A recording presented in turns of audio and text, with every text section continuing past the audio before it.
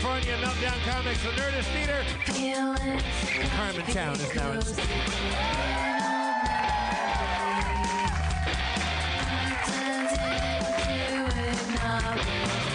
Drink him if you got him. Let's bring out Spencer Crittenden, everybody.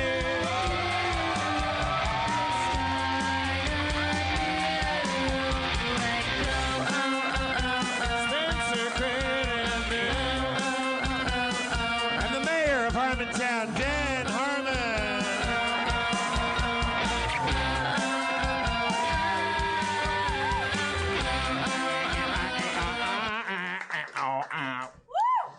Thank you for coming to the show I'm doing. All right, so yeah, I my therapist, she recommended a book for me, and then she didn't tell me, she just told me the title, and then I got it, and then the guy started talking, and it's an ADD book. I think I might be on the verge of a diagnosis. But she didn't want to, you could tell, because I was like, you want to recommend any other books? And she's like, just let me know how this one goes. But I think like she's very begrudging, like, because, you know, I'm a self-diagnoser. I think she like wanted to put the kibosh on that right away. She's like, "You're not fucking autistic, you poser." And I am, and I'm from like it's hard to pay attention to this book about ADD. It's hard to. And it literally, honestly, was like it's not even a joke because the guy that wrote it has ADD and he's a doctor that diagnoses it, which makes you think like, wait, is this like the stuff with Garrett Morris? Is it just a thing that like spreads? Look it up. The Blob, I gotta calm down because here's the thing. Okay. The beginning of the book, it even went. Hi, Spencer. Hey, how's it going? Hey, guys. The beginning of the book went so far as to say ADD people have a hard time finishing books, and this book was made with that in mind. Right. But with that in mind, they did not go that extra mile to make it accessible to ADD people, I don't think. It was very slow paced. Yeah. That sounds like a great way to get away with writing a shitty book. There's two versions of the book. When you look on audiobooks, it's called Driven to Distraction, or not Driven to Distraction, Delivered from Distraction. The former is like a Harlequin romance novel. If you get the name of your ADD book wrong, you might have ADD. But there's two versions, and they're with a slightly different colored cover, and one is 3 hours and one is 12 hours. Right. And then I could only get the 3 hour one because I wasn't on Wi-Fi. And then he says like, this is the 3 hour version because you have ADD. But then also in addition to that, very boring. Very boring book. Yeah. But now, Dan, you're an Adderall user, enthusiast. And I thought, illegitimately. But imagine my surprise to find out I'm on medication. But the people I know that actually that are diagnosed with ADD or ADHD, and they take Adderall, they don't get like upbeat. That actually just restores their memory. Having listened to 15 minutes of this 12-hour audiobook, I can tell you there's a lot of misconceptions. First of all, it's everybody's different. That's what you'll hear about everything. It's like it should be called attention fluctuation disorder if it was going to be like named in a way that would help you. Like there's people have hyper focus that have ADD. People are easily distracted, like they're just scattered. It's all over the place. You have hyper empathy. You have there's a lot of overlap with things that you could see. Like you could diagnose somebody being bipolar. Like a lot of the things, like you can both bipolar people and ADD people. They could feel identically in certain situations. Like at certain times, you'd be like, "Oh, that person's bipolar or ADD," and it could be the other thing because like both of those categories, you could, in spite of all outward empirical evidence that you're doing fine, you could feel like you're a piece of shit and you need to just eat a bucket of shit and jump off a roof. Like ADD people can feel that way. And then the other thing that I thought was really valuable to know, which I should have just Googled in the first place because you always sit around and ask this stuff and you never look it up. ADHD versus ADD. It's not like ADD and then you add an H. They changed the name. They changed the name to ADHD. You can have a form of ADHD in which you're not hyperactive. It's called ADHD minus the H. They don't call it ADD. They changed the name. There's some clinicians that continue to The new DSM changed it up. Yeah. That's why autism is, or no, that's why Asperger's is now just part of autism. It's like the same. Yeah. It's exciting stuff. So it's super exciting stuff. What do you think your hyper thing is? What are you hyper about? Oh, I don't know. Well, I don't got nothing until somebody tells me I do. but you want it though. You're excited about a diagnosis. No, I want cheap Adderall, and I got that because I told a pharmacist from Yelp that I had trouble watching movies or something. I don't even remember what he asked. He asked 3 questions and said, "You definitely have ADD," which I know you're never supposed to say. You definitely have anything as a doctor. I found him on Yelp. What I have. Okay, here's some things that I have that I'd be relieved to learn were symptomatic. I have a very, very, and not because they would excuse the behavior, because they would help me, they would empower me to go like, I got to work on that, you know? I just have a really hard time being interrupted. You may notice that. Sometimes I snap at you a little bit if I'm in the middle of like a point or something. It reminds me of a story. What the fuck? I'm trying to talk. Easy joke. We rehearsed that backstage.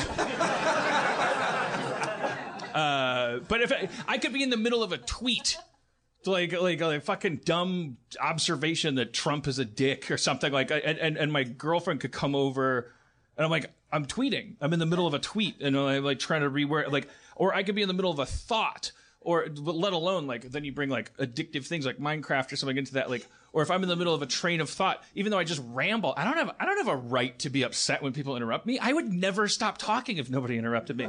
But interruption is like, I have a harder. I get distracted and I'll either go like, wait, what, like, you know, like I'm, or I'll like pretend I'm listening. I'm like, okay, yeah. And I'll be burping while I'm talking. And the person will think I'm listening to them and I'm not, you know, it's a kind of like a hyper focus is what that is, I think. And like, so knowing that you have that, you go like, okay, I'm going to work on that, you know? And there's like things I'm excited to learn about called like a interactive metronome or something like that. I don't know. It sounds like some kind of, sounds fun. There's like treatments. You can treat yourself, you know? I think everybody should, when we go to the moon... We should all treat ourselves. Here's what we're going to do. We're going to treat ourselves in both senses of the words. We're going to all... Everyone's personality is going to be a disease. What's your name, sir? Tom. You have Tomism. You have hyper Tom disorder or inappropriate Tom disorder. Like you are Tom, but that doesn't mean you get to just run around barfing on people and going, I'm a Tom. That's how Tom rolls. It's an invitation for other people to accept who you are. Oh, that's Tom. He has Tomism, and then also. The other side is you got to be. They're going to do that because they think that when you go home, you're like you owe it to them to be like fucking Tomism. I got to work on this shit until I'm like I don't know. What do you think of the noticeable symptoms of Tomism? Just a polite smirk and a. We through the odd futuristic members only windbreaker and it's a general handsomeness and latent hoodie. Latent hoodie tendencies, yeah. With not sure if there's a hood or not. Could just be doing equipment back there. Yeah, okay. What am I? An insult comic? I'm gonna make fun of your. You called his name a disease. You know what I was doing. I know. It was what I was doing was beautiful.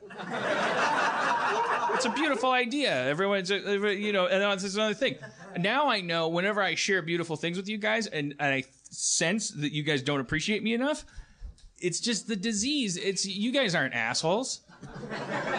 I used to think I was a piece of shit, and that you guys were making me feel that way, and that like I would go home and I'd go, that audience, I love them, but we gotta figure this shit out.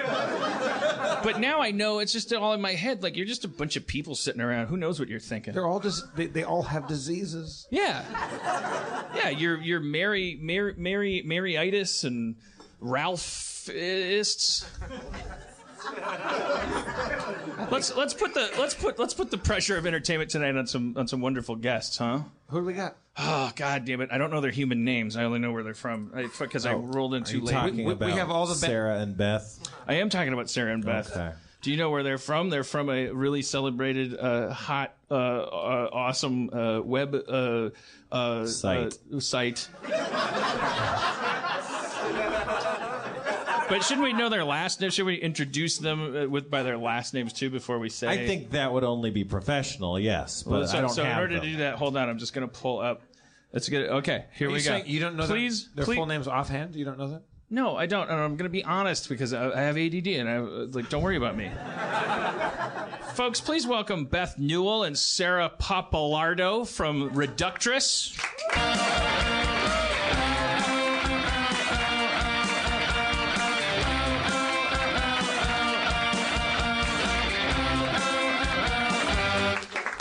All right.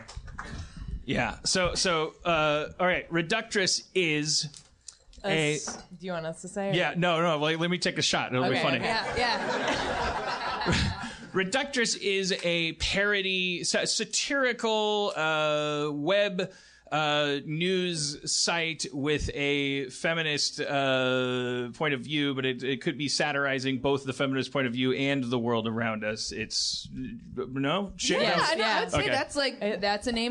That's Yeah, good. that's good. That's pretty damn good. In a world where there's such a thing as web news and we're all getting our news from the web, and I don't know why clickhole is not more popular. Like, it's one of the old few like attempts in a post newspaper world where we all recognize that the Onion was doing something important, and then the web became like this horrible cesspool, and comedy seemed to just like that Onion instinct seemed to just go like or maybe there's just not enough demand for it. Like the clickhole should be. It should be more powerful. People should be constantly like, oh, I'm so happy that someone's pointing out how Clickhole is pointing out how we're all fucked. Yeah, I don't think most of the world knows how fucked up the internet is yet, so they don't even understand what Clickhole is doing. It's really hard to satirize garbage. It parodies itself. You guys seem like you're probably a little younger than me. I don't see any. I'm not going to objectify you, but you seem smooth and. Thank you. Dan, they are certainly younger than you. Do you have opinions? Do you think that it's hot? As a woman, no. No, absolutely not. Do young women still have opinions? Do you have opinions about generational stuff versus like relationship with irony? Do you think like I'm 44? I've sat up here a lot and said like. I don't think they get irony as much. Oh, really? Because when we talk to our parents, we're like, we don't think they get what we're doing. No, they don't see irony at all. But everyone thought that irony was dead when Obama got elected. I don't think it went anywhere. We still have it. Right. But is it, I mean, do you guys tweet and stuff? Do you ever tweet bits? Yeah. Do you find like then people tweet back? Like if you tweeted, like I'm trying to think of it, just a simple example. Oh, like you make a joke that's a question and someone answers the question. Or you make a joke that's like pointing out, you're like, boy, I can't believe Tom Cruise didn't do this, and then someone will go like, well, that's because he's a celebrity. Or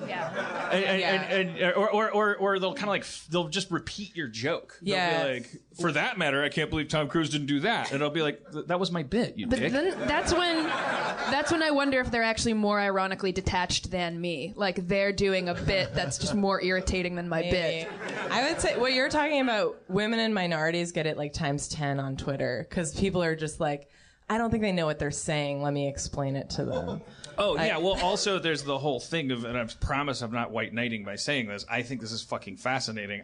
We spend half of our time wanting to debate whether women are funny, and then the other half of the time when the funny women who, like, therefore say things that are crazy, sometimes that are a little inappropriate, we fucking, like, come on, we clamp down on them, like, harder than any dude, right? I mean, you're biased, probably, you're women. But you notice that, right? Like yeah. But is it, do you guys, okay, here's a question. As women that are doing comedy, are you guys of the camp of like, oh, suck it up, buttercup, because we want to be judged on how funny we are? Or are you of the camp of like, Jesus Christ, people need to realize that the perception is all out of whack? I don't want to give you that choice. Why is there a dichotomy? The second choice? I would say it's a little bit of both. Like, on the one hand, I don't want to be judged because, like, oh, I'm a woman. Like my work because I'm a woman. I want to be judged for what I actually make. But at the same time, it is fucking hard for women to do this because it always becomes about, like, how did you do it? Like, you don't see male comedians' memoirs the way that you see, like, Amy Schumer and everyone, because everyone's just, like, way more obsessed with how did they do it? Like, how did they claw their way out of that womanly pile of garbage? Well, for sure, Jim Belushi like wrote a book and said that when he was 6 years old, he found a piece of gravel up his little brother's ass. Like that wouldn't be coming up over and over again, and every critique of everything he said on the internet. Plus, you're an incestuous pedophile. You found gravel up your little brother's butt. It'd be like, no, it's Jim Belushi. It's his book. He probably didn't even write it. And like. I think Lena Dunham is a tremendously entertaining person. To me, she's like she's not a senator. She's not going to say shit that's like whatever. Why, I'm not trying to kiss your ass. I don't view you as being part of a biomass with Lena Dunham. Trying to put rocks in my ass. Come on, Harmon, get your shit together. You got 20 minutes left to prove to these women that you're a feminist. The meter is running. We're waiting. TikTok. No, I'm kind of like in a more general sense, pulling back to just doing you're on a website, you're parodying a cesspool which parodies itself. Do you guys have any? Are you guys like the head honchos at Reductress? Yeah. So do you guys? And did you started it as partners? Yeah. You said let's fucking do this. Did you have to seek out investors? I just got distracted by a whole line of questioning, but go with it. We've been bootstrapping. Yeah. So we've just been like doing it hand to mouth for a few years. Do you monetize? We do monetize. I don't know if you noticed though, the internet is a shit place to make money. So we make money doing other stuff like events and. Podcast as well, and but you sell advertising and stuff. Yeah, we do. Okay. So now getting back to when you sat down and said this is worth trying, it's going to be brutal because there's no way to monetize it. It's going to fucking suck. Uphill battle. Do you have do you have like a comedic mission statement? Does that make sense? Is that question? Yeah, I mean the comedic mission statement was mostly just like women's media sucks and it doesn't represent us and we're smarter than this. Talk about the landscape unless it's going to get you in trouble. Like express that frustration. Like when you look at the pre-Reductress landscape of women's comedy, like what do you see the sins being? I mean, I think the big one was the way that women's magazines talked down to women and use fear and insecurity to make them buy things, ultimately. And then later on, we started seeing empowerment marketing, like the Dove ads, also using empowerment and feminism in order to sell things. Right. So it basically all revolves around that. Yeah. What are examples of that we're not like what woke me up more? Like if I'm like if I see a thing and I'm a guy and I see something and it's like. High five this woman for doing this, or like I often sometimes I see things and I think in the back of my head I'm like that's fucking dumb. Like if I were a woman that would make me mad, but then I don't know if it would make you mad.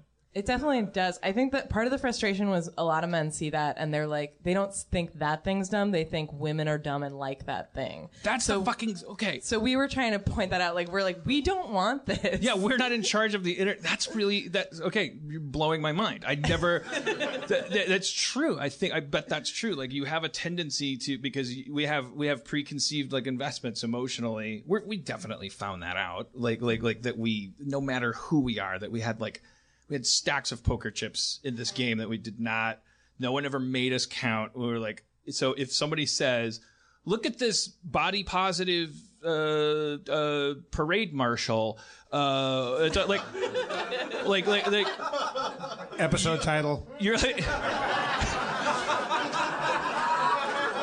You're like, there's things that they're trying to get clicks, and like, so you're clicking the turnstile that's created, like includes these like attitudes. So you can say, Charlie Sheen just started a new massage parlor, and you're like, okay, you're only clicking on it if that interests you, and it only interests you if A, you're a big Charlie Sheen fan or a big fan of massage, or if Charlie Sheen's a clown to you and you want to like really like get some shit off your chest in the comment section. And so, like, the stuff that has to do with women, like, but, like, that Charlie Sheen thing, I never think in my head, oh, why is Charlie Sheen making me try to, why does he want me to think things about him other than he's into massage and is a good businessman? I'm going to go disabuse him of that notion. But if somebody tweets, like, oh, Amy Schumer's new music video does this and that, and it's not, she doesn't get to be in charge of how her joke is being delivered, and then you go, I'm going to let this bitch know that women aren't funny. Thank you.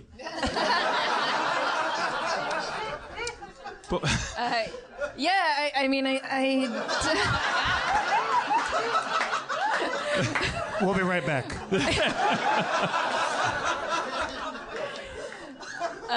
Dove soap. We'll caress your body. I don't know. I guess I kind of acted like I was teeing you guys up to say something. No, I mean, all I did was. It's interesting because it seems like Charlie Sheen, amid all his flaws, just exists. Like, he is objectively existing, and yet a woman is just a thing to place all of your project all of your fears, insecurities, and anger onto. Like, it just seems like it's all our job to have opinions about women, right? But it just doesn't work the same way for men. Do you think that that's not to set you up to sound like like I don't know, not to set you up to sound anyway, but do you think that is localized culturally, like chronologically, or do you think that is like a weird, like crazy primate condition that women are scary to men and kind of and maybe scary to each other, and like there's like this weird flow of energy in that direction? I think we've been conditioned by media to like fear women, especially if they're in a position of power. So, like, that's all the media we've seen where we see a woman in charge. She's like a horrible boss and she sucks. And there's just like no examples out there. Because I think with Charlie Sheen, like, he can be this garbage mess of a person. But we love him. And we love him. Mm. And then in 5 years, we could say he like fixed all his problems and people would forgive him and he'd make a new movie and there'd be some like redemption story. But if a woman did that, we would always be like, she's a garbage pile. It's just shit. Lindsay Lohan. And then she just never comes back and it's sad. But there is I can look at myself and feel that. Like I like from my 20s, like before I started like examining that stuff, maybe it's you're punching down before you know you're punching down, like because you think you're punching up because you're a guy, and like women are just like, they're just important, and they didn't buy a ticket to that ride, and they're also not all the same thing, but to you they are, because of your situation, and that combined with privilege equals like the situation where it's like you can't get out of the starting gate. If you were to say, I'm going to be a woman and I'm going to be funny in this way, and it's like, yeah, why am I explaining this shit to you? Yeah. The patriarchy, man. If only there was a word for me explaining it to you. It does feel like punching up, though. I think when you're taking down a person who's in such a high level of power, like Lena Dunham and Amy Schumer, they're like so successful. You're like, I can make fun of them, but then at the same time, you're like, as women, it's like, we only got 2 this year, like it's like you guys had a lot, so you're like, oh, you're taking down our one person, I think this is related. I swear to God. I was watching a documentary about sex dolls and the sex robots. Hear him out.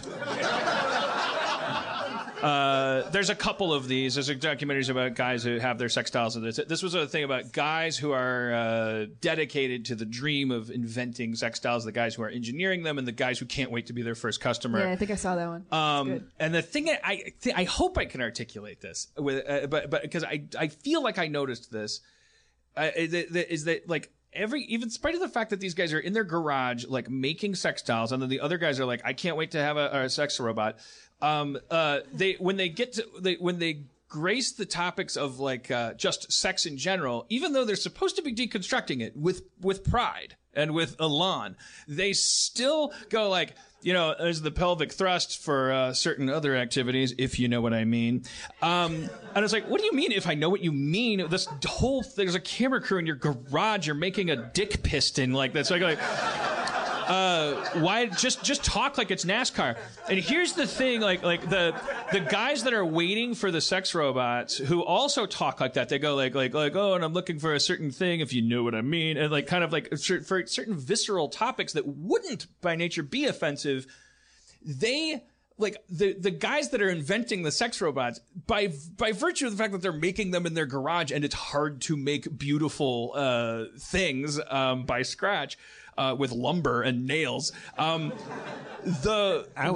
When fucking Apple IIe of sex robots. Yeah. Just like the shitty tube to monitor. the extent that the sex robots are able to, for instance, move or talk, all of that budget in your Sim City of like what makes a sex robot, it all goes away from like physical attractiveness, kind of like it's hard to like, it's already hard to make a thing that looks like a beautiful human being in the first place, and then these guys are trying to make a thing that like acts right and talks right and goes like this, and so but what I noticed for that reason is that then they would go to these guys who are connoisseurs pay it forward connoisseurs of sex robots that don't exist yet, and all of them, as they intercut between them talking about this guy's new sex robot, he's like, I'm unveiling the sex robot, and it just looks like David Lee Roth, like it's like.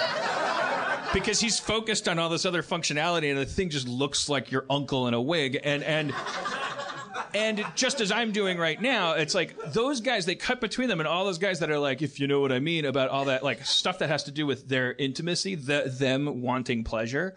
When they got to say that it's ugly, like they just relax. You can see the weight come off of their shoulders, and I don't know how to articulate. I was like, I paused it, and I was like saying like, there's something important here, because like these guys are going like it's that bringing that back around to this. It doesn't feel like punching down, but you're like we want to punch down. Like we have an urge, and I think that probably all human beings feel that. Like we all have some area where we justify it somehow. Like I'll be like in a comment section on Jezebel and like watching under some articles like, oh, like, but here's your thing. Like, here's your thing where you get to call someone a piece of fucking subhuman shit, you know? Some people need to make a robot to be like, I'm out of her fucking league. Yeah, those guys are just like, she's ugly. And they just like, they started coming up with all these things. I wouldn't fuck her with someone else's dick and all this stuff. I was like, oh, you were just winking and nudging when you were talking about your own dick. But it's like, I wouldn't fuck her with someone else's dick. We're talking about someone else's dick? We're talking about a robot? It's like, it's ugly. Like, we want to just drown each other because we feel like we're drowning. We want to like grab each other's heads and go like, you're ugly. You're ugly. You're ugly. You're ugly. I'm not drowning. I was just in Fiji and I almost drowned.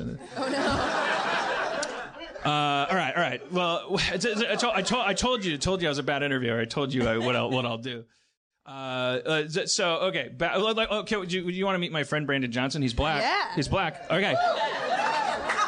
Brandon, come out. Brandon Johnson.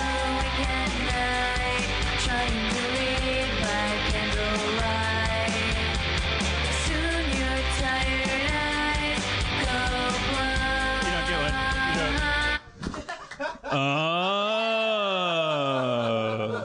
I think the magic's already started. What's up, welcome. I'm so happy to be here. Thanks for having me back, Dan. Thank you. It's an honor to share the this stage. sweater and this vest and the shirt. Like, how do you outdress me every goddamn time? I think, what would an old-timey black man from the 30s wear? So, like, have we talked about this before, you and I want to be like one of those 70, 80-year-old dudes that has a kick-ass cane. You know, like a big, like a bitching hat. Yeah. And like just one of those cool old dudes that you see walking down the road, and like you can pull off like a cane with like an owl head on it. Yeah, I want it to be full of Jameson and a little bit of weed and a little bit of cocaine, so that when I bump into some young dude and he's like, "You old motherfucker," I can be like, "Look here, young buck. Look here. Got cocaine and marijuana, young buck." Not so unimpressive after all. Now, and then hit that motherfucker with my cane. I've changed my ambition. I want to be at any point in my life where I'm confident in calling anybody young blood. What's up, young blood? Don't pray for what you want, man. I hate young black dudes, man. Because they give you that look like, you're not cool no more. They can you're smell an it? old black dude. Which is tragic. Old black woman with like, if she's standing back behind a counter and she serves you a pork chop, you're like, oh, thanks, old black lady. That's probably gonna be delicious as shit. But if an old black man in this sweater handed you a pork chop, you'd be like, fuck that. What did you do wrong in life? That's a very interesting. But thank you for the compliment. I would just say that you look like a very well-dressed older black gentleman. I'm just trying to find out who killed Bumpy Knuckles. Like a fucking 1910 black detective. Is that a reference or an awesome riff of like a ersatz black detective? You haven't heard about the death of Bumpy Knuckles? It's in all the papers. Is there a Charlie Chan for but black? Is there like an old timey detective archetype that was a Shaft?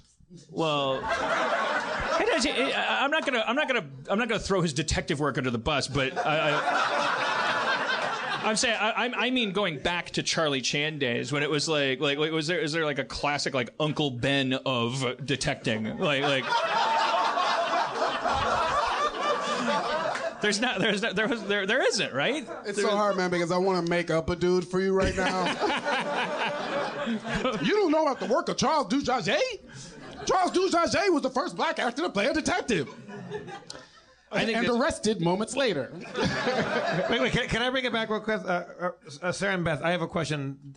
Like, just because you're women and feminists and you're making like satire and stuff like that, do you think right now with Trump being Trump and being in office and all this stuff, do you think, and I'm hoping it's the case with the march that's going to happen and all this stuff, do you think there will be some awesome like revolution like for women now because it's so ridiculous that we all get to actually call this shit out and like women get to be full on vocal activists at all times? Yeah, I think that like 53% of white women are finally gonna like latch on to 90s feminism. Like they're gonna finally catch up with the rest of the world. And then they're gonna make some like movie about it in 20 years, and everyone will be really self-satisfied. Like First Wives Club, kind of. Yeah. Do you think it'll be that flaccid? It'll be that fleeting and not actual? I don't think it's a bad thing. I just think that there's seriously a lot of people in this country that need to catch up with just like basic tenets of feminism. I'm not even talking about what third wave feminism is even about. Just really basic stuff like equal pay and reproductive rights. Like things like birth that. control allows us to have jobs. Right. Just basing it on the name, I would guess that third wave feminism is about diminishing the concept entirely, because you can't even get through that name without getting the subconscious implication that it's fleeting and has been done before and will be done again. Who came up with that phrase? Is it Proud? Is anyone waving that flag, or was that? Who came up with it? Ugh, someone in the audience probably knows better than me. It sounds like Archie Bunker came up with it. Like no. Geez, these third wave feminists. Okay. You burnt your bra. You put your bra back on. Now your bra's burning while it's on you. I don't know what to. When are you going to realize you're just women? Doesn't matter how many waves you go through. They're just waves. They come in, they go out. You know, isn't that kind of like a subconscious, like... Yeah, I mean, we're going to go through our grunge period soon, so it'll all come It'll just be circle. called femma junk. femma garbage. I hope it skips 90s grunge and goes straight to like awesome punk rock, like riots and shit, like actual revolutionary. On record, calling for physical, actual, prosecutable action. All right, I'll back you up. I'm going with you. I am. right. I think it's time to like light torches and pick up pitchforks. Because if tweeting worked, It would get you elected president. Yeah, I think it's no problem to be on Twitter. It's the world's CB radio, but a guy used it to become our first like actual evil president. Like just got on Twitter and was like, breaker, I should be president, and everyone that was like hashtagging cancel Colbert because of that, that didn't work, but that did. I think that means that Twitter's probably for listening and not so much for getting stuff done. And then you go back to old wheat paste flyers. Wheat paste. Put shit up on a wall that people have to see. Tell them fucking yeah. Take down the they live glasses. Or put them on, I mean. Look, I don't know. This is the Dan Harmon get off my lawn segment. I'm 3 months from caving. Every time I have a rant on Twitter where I'm like, this fucking president should be in jail, and then I kind of get this nausea 30 minutes later. I'm like, what are you doing? You're playing Minecraft. You're gonna get fired. You just don't lip off. No one else is doing. What are you and Mark Hamill? What are you doing? Have you heard what Mark Hamill's doing? The Batman fucking stuff. Right? Like it's such a brilliant stroke of like it's such a great example of just like every little bit like what a great thing like to just. I'm the last person to know, but so I'm explaining to no one. But he reads Trump's tweets in the voice of the Joker, and it's fucking amazing. I was just like, Happy New Year to all my haters. And it's so perfect. Anyways, but yeah, I feel like sometimes I'm 3 months out from just going, wait a minute, what am I doing? I should just sit in a lawn chair, put on a red baseball cap, and say, now who loves Trump so much they're willing to work for sub-minimum wage for me? Like, I could just game the system. This is how Nazism works. Like, guys like me just slowly go, I'm tired. When is the Women's March? The 21st, right? Yeah, when is are you guys going to the Women's March? Not that I'm assuming anything because of your gender. We're going to the one in New York. You just look like marchers. Yeah, we're just flying back, so we gotta go to our own city. Are you based out of not L.A.? Yeah, we're in New York. Oh, yeah, we're visiting. Cool. So all major cities are doing it, right? Yeah. I know Boston is. I'm sure. I think I didn't know that. Yeah. I thought Cody's flying to D.C., where an omnibus permit was taken out that prevents any marches during Inauguration Day to be dedicated to anything meaningful. I want it to be a big ass fucking free for all, crazy ass like. It's gonna be huge because there's isn't there 4 times the buses? Like there's 200 buses for inauguration. There's 1,200 buses for the Women's March. Yeah. So that's impressive. Fuck yeah. I think it's going to be really calm, though, actually. It's going to be a lot of moms. It'll be well organized and people will be listening to each other. It'll be amazing. Yeah. Yeah. I hope that's the point of it. I hope it's fucking 8 billion people. Well, that doesn't add up. But and then it goes off without a hitch. I hope that reports start coming out of people trying to covertly stir shit up and getting exposed as fucking that they're trying desperately to do it. Because this is an important thing. Like, here's the silver lining. Like, we lost. Let's talk about left versus right. We lost. Like, oh, boo-hoo, that sucks. But it's like, holy shit, we haven't lost in a long time. Like we haven't been the people that are allowed to just do anything with no accountability to logic. People, you can just say the president's a fucking idiot and you should be thrown in prison. And anyone that comes at you and goes like, please, I think these identity politics should be debated. I think you're like, fuck you, have fun. Like, I'm just a fucking insurrectionist. I lost. I don't have to fucking hang out and obey your laws. I don't know. I'm not saying that's the sinister part of it is when the Dixie Chicks talk shit about Bush, they were nearly fucking pilloried. They got a bunch of flack. Now we get to talk so much shit about Trump because he's such a buffoon, but that completely takes all the point of dissent and what's the word I'm looking for? Taco. It takes all the taco out of it. When I was now talking shit about the president, it doesn't even mean anything. It doesn't land anywhere. Dissent doesn't even matter anymore because who gives a fuck? I don't think that's true. I don't think that's true. I mean, I don't. If that's a defeatist statement, I don't agree with it. I don't think that's true at all. I think you could see these people in every comment section. Maybe I'm projecting, but because maybe it's what I want to see. Every Twitter thread, everything. I can see the confusion and the fear and the frustration that used to be ours to bear now being handed over to these stump-humping redneck fuckfaces. And they don't have the attention span we have, and they're not going to vote in 2018 because they got shit to do and be dumb about. Like, they're confused. They keep saying over and over again, why don't y'all just get back to where... I'm sorry to make them Southern. I know it's like this is big because a lot of the Trump thing is like, it's not fucking like, we gotta not... I just did it, but I'm like punching down on fucking like fucking like labor, you know? But like... There's a big part of that movement is exploitation of those people by people that are like fucking just profiting. So, but all of those people across the board, all of that memeing and tweeting and all that shit, like that was like Snickers bar energy compared to like the energy you have from eating a turkey. Like they can't last, and they're like confused. Like they just keep going, yeah, but emails, and you keep going, she lost. Back to talking about how he's a dumb fuck that can't spell and should be thrown in a hole with sharp sticks on the bottom. Well, but if Obama nothing, motherfucker! I'm talking about my president. I'm just a dumb fucking idiot that just wants to cause trouble. Ever heard of it?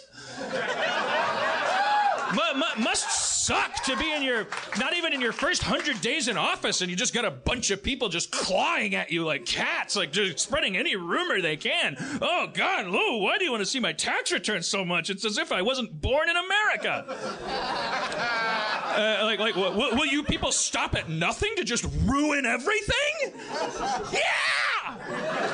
And it's how I always wanted to feel, and it was harder when there was a handsome, articulate black guy in office that wanted everyone to have health care. Yeah, it was harder. It was hard to wake up jaded. It was hard. Now it's easy. Now it's like the way it should be. He's a king and a fucking idiot, and I'm a fucking jester. And but he's made out of smoke and cotton candy. Like you can't throw a dart that will stick in him because he doesn't exist. He's a concept. Like you can't actually nail him on anything because he doesn't give a fuck about accuracy or truth. Yeah, who cares? He does like 80 cartoonish things a day, though. He's like Scrooge McDuck. So you're like, hey, that crazy thing you did. He's already on to the next one. Like he. Yeah, I mean, which is brilliant because nothing lands. Like he can just. That crazy fucking nothing lands. Dog it's not like if everyone starts talking about something, he won't fucking obsess about it and start melting down on Twitter. He fucking does. I think what we should do is not politics, not campaign, or not policy stuff. Simply talk about how he looks. Just call him chubby. If we all agreed to just call him chubby pants. He'd fucking blow his brains out. He's so vain. I think you should do that because when you talk about how people dress and how they look, like it carries weight. Like it does because it's in your essence. Because people would like you to say that they dress well. I like that shirt you're wearing.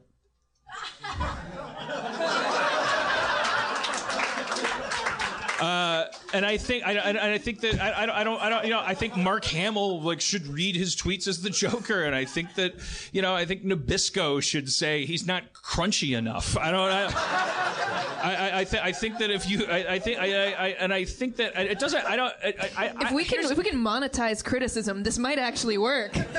Our emphasis on how things get done and whether something is going to work and whether or not a bratty kid just wants your attention and therefore you should think counterintuitively.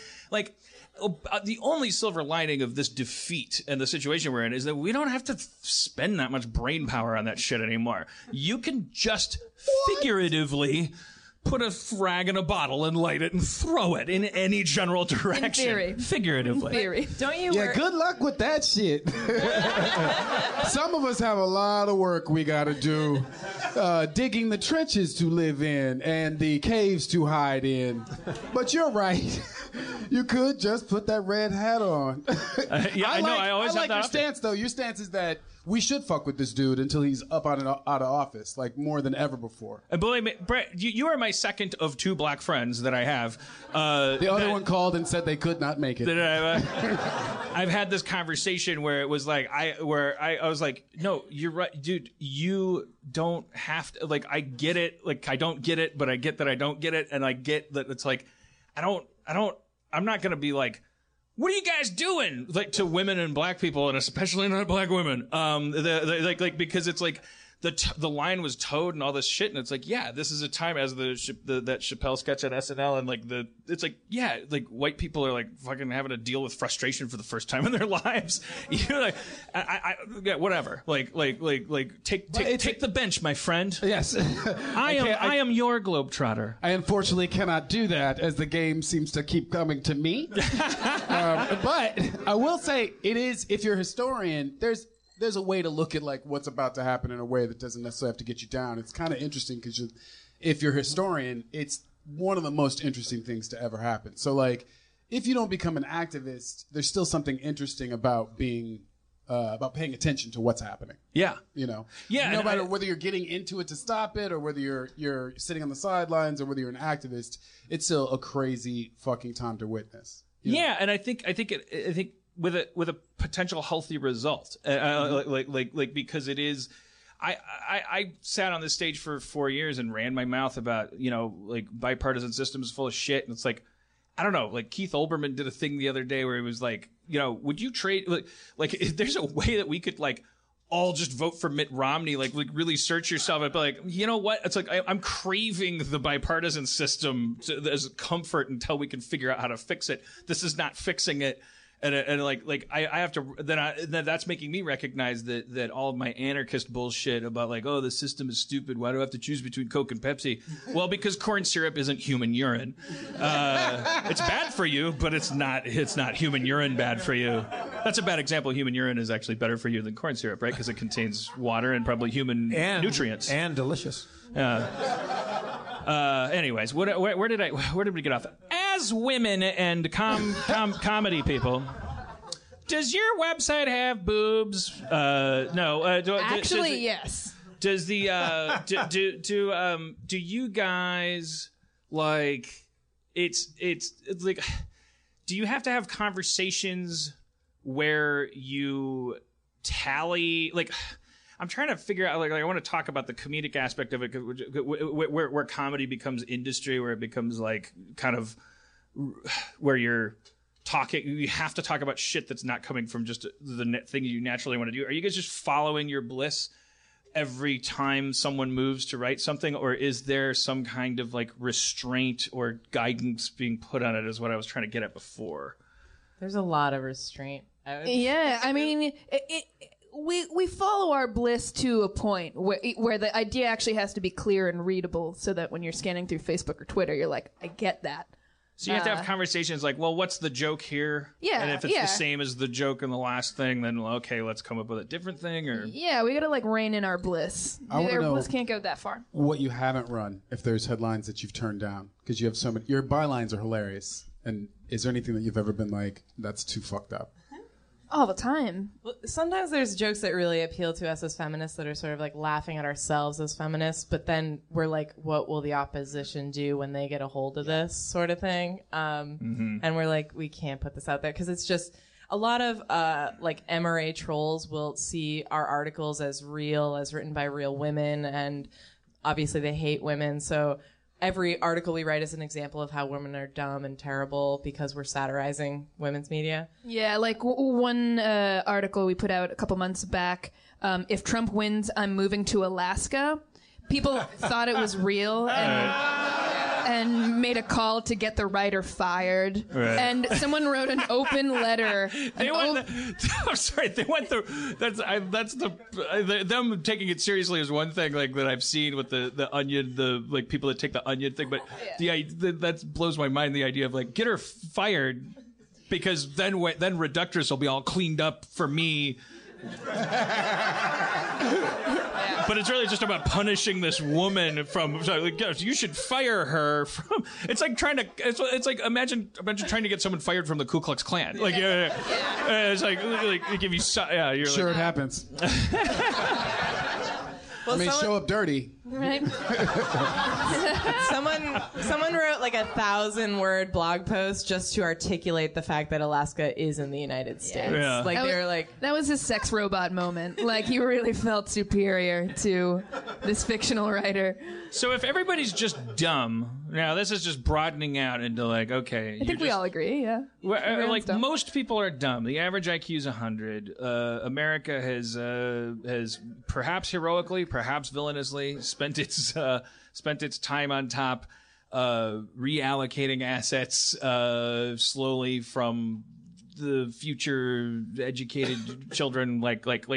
We've been focusing on dumbness, like we're like in horse sense. We're like, oh, we're cowboys and we're gonna rustle the doggies of the world, and like who needs to care if evolution is real in order for that to happen? You just need a lasso and a bomb, and so if it's like I guess like as young comedy people who have no choice but to be thinking about a wish for the world, because you're not jaded nihilistic troll people who are just going like, fuck you, you're stupid, the world is stupid.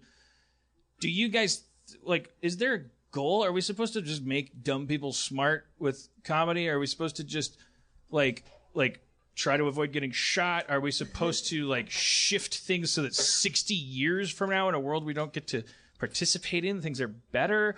Am I overreacting to? I think we have to like dumb down our message for them in a way, because like simplify. We need to simplify. Like speaking to your point of like taking Trump down at all costs, like similar to George Bush, in 10 years, all these people are going to pretend that they hated Trump and they're going to pretend they didn't vote for him. So like my goal is not to take down Donald Trump and convince them he has a tiny penis. Like the goal, I think, is to like shift their focus and be like, hey, like healthcare is good. Black people deserve to live. Like, just like focus. Hilarious. Wait, slow down. Slow down. Let's take it one step at a time. And what's like if you give us comedy tips if I'm a satirical journalist and I'm like, I want to do a bit, like, because you can see it misfiring a lot. People think that satire means a lot of times just pretty much non-ironic kind of like sarcasm, which creates a sarcasm between that you're trying to, but like there's a real art to like leading people around to an absurd thought that forces them to realize something like black people deserve healthcare, but you don't do it by typing an article that says black people don't deserve healthcare. Get it?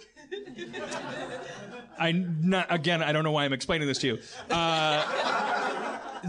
My question is there, do you have any like little like a fundamental philosophical kind of tip, like where I'm trying to think of an example of from another field where it's like if a welder were to say, or if a football quarterback were to say, follow through, like, or just some simple thing that when it comes to like parody and stuff, where you're actually hoping that the end result will be somebody laughing, and then also like looking at themselves. Is there like a kind of guiding principle that separates the craftsman from the non-crafts people?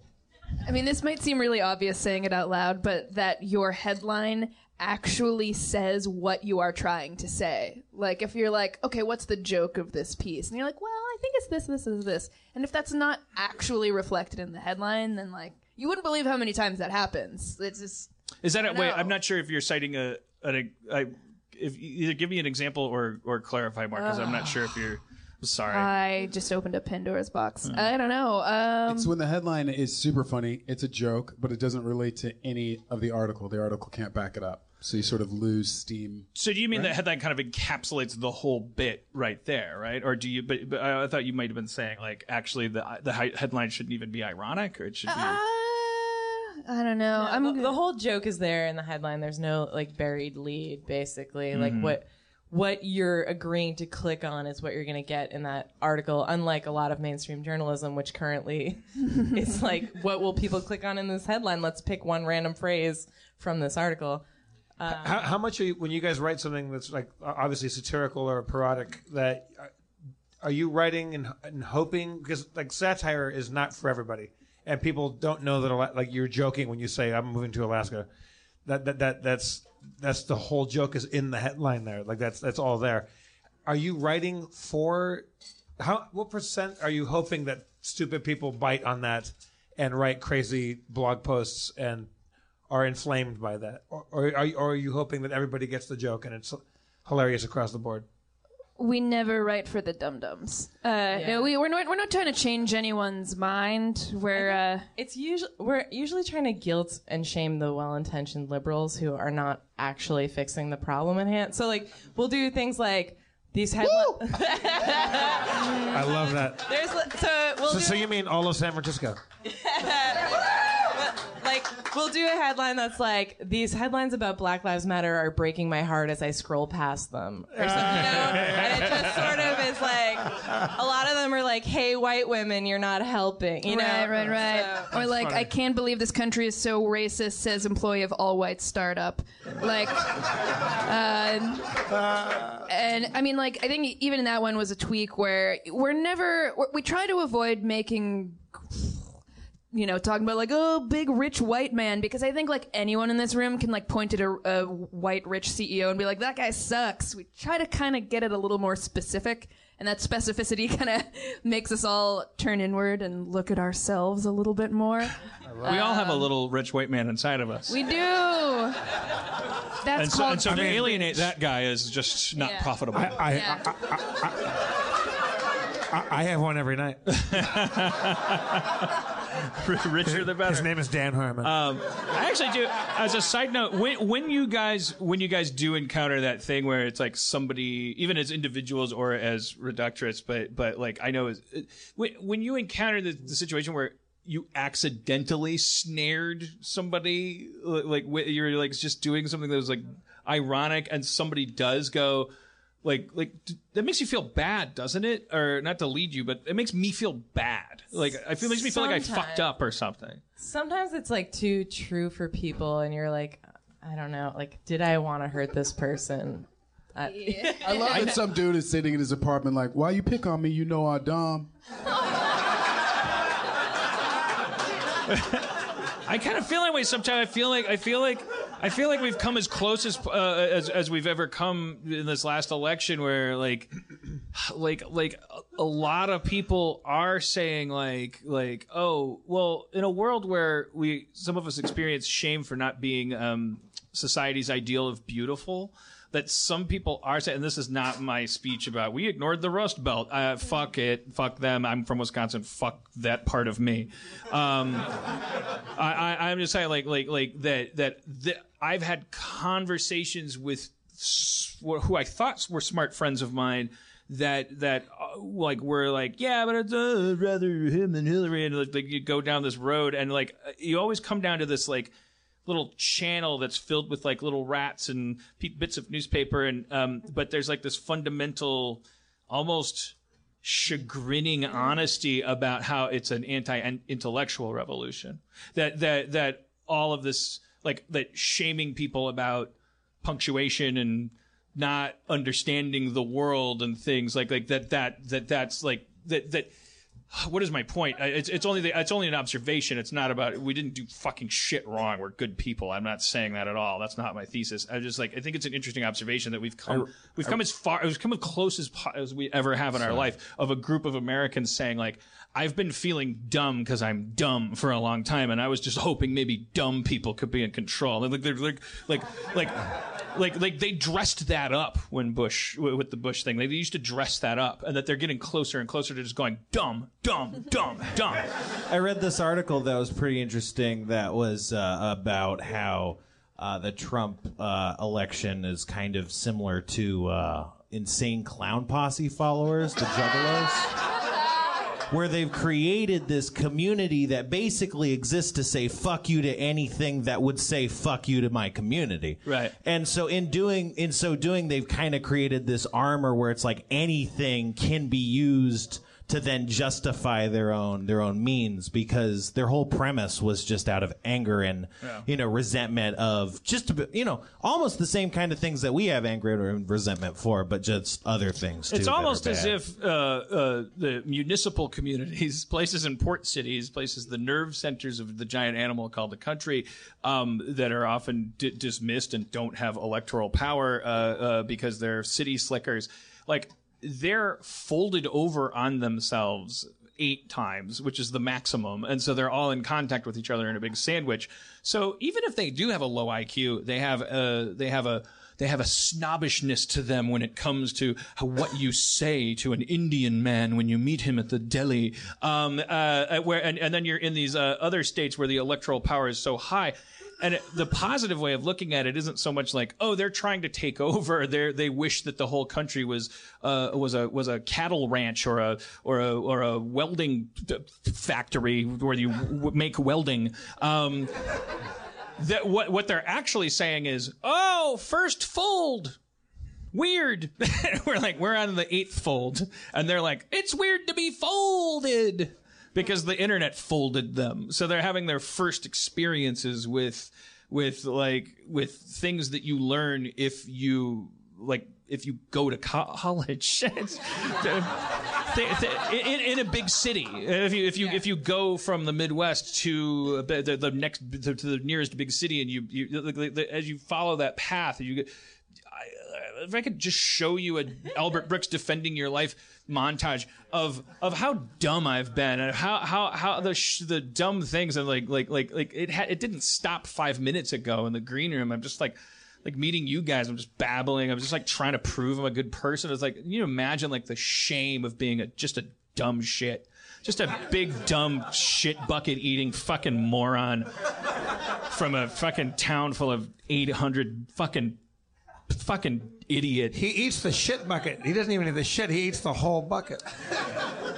There's a shame there. I think shame's like our biggest problem. I think it's white fragility and male fragility in a nutshell, because it's like when you tell someone like, hey, the thing you guys always do hurts me as a person, they experience a tiny fraction of that pain. They're like, oh, I hurt someone. Well, the part that I just heard was the thing you guys always do. And I was like processing I was like, fuck you, while you're telling me that it hurts you.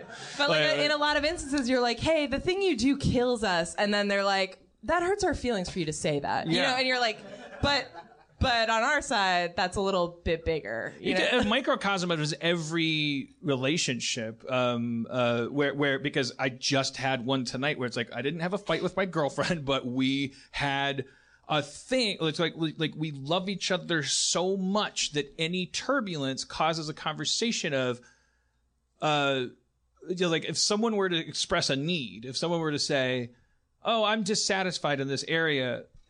When I hear that, unless I'm fucking on point and sober and ready for anything and have just finished breathing 4 times, taking 4-second breaths, and have a big mouthful of peanut butter, and I got a sheep on my dick. I don't know what my ideal. I'm in a hammock, whatever the ideal is. Like, unless those ideal situations are met, I'm bound to hear your dissatisfaction as I fucked up. Now, like, it's easy to, when you look back on it after your autonomic system like cools down, we always look back and go, oh, that person told me I fucked up. Like, and wow, they must really give a fuck. Like to tell me that.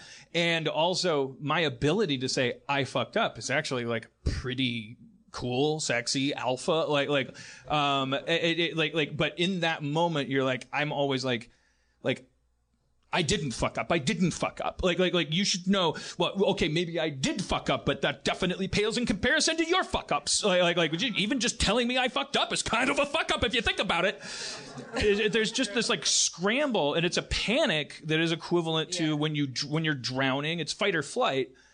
And there's something romantic about that, because when you're feeling fight or flight, don't shake your head, Brandon. At the heart of it all is like why would you panic? It's like if you watch like a war movie about Nazis, like they're herding people into a camp, there's not a ton of like, ow, my shoes hurt. What the fuck are you saying that for? I'm a fucking good Nazi. they're like not hearing them and not looking at them as humans. And there is a place you can get to where hatred and privilege and all of the things that we're struggling with, like, get to a place where it's like, holy shit, it's really bad. And right now, for it to be in a place of people freaking out all the time, like that, the fact that the internet is a goddamn fucking like cesspool is because like we're getting hurt by each other, and half of us, or 20% of us, or whatever, are getting hurt by the idea that we've been doing it wrong the whole time, and like, we're just trying to make you happy. Yes. This is my world I made for you, ladies.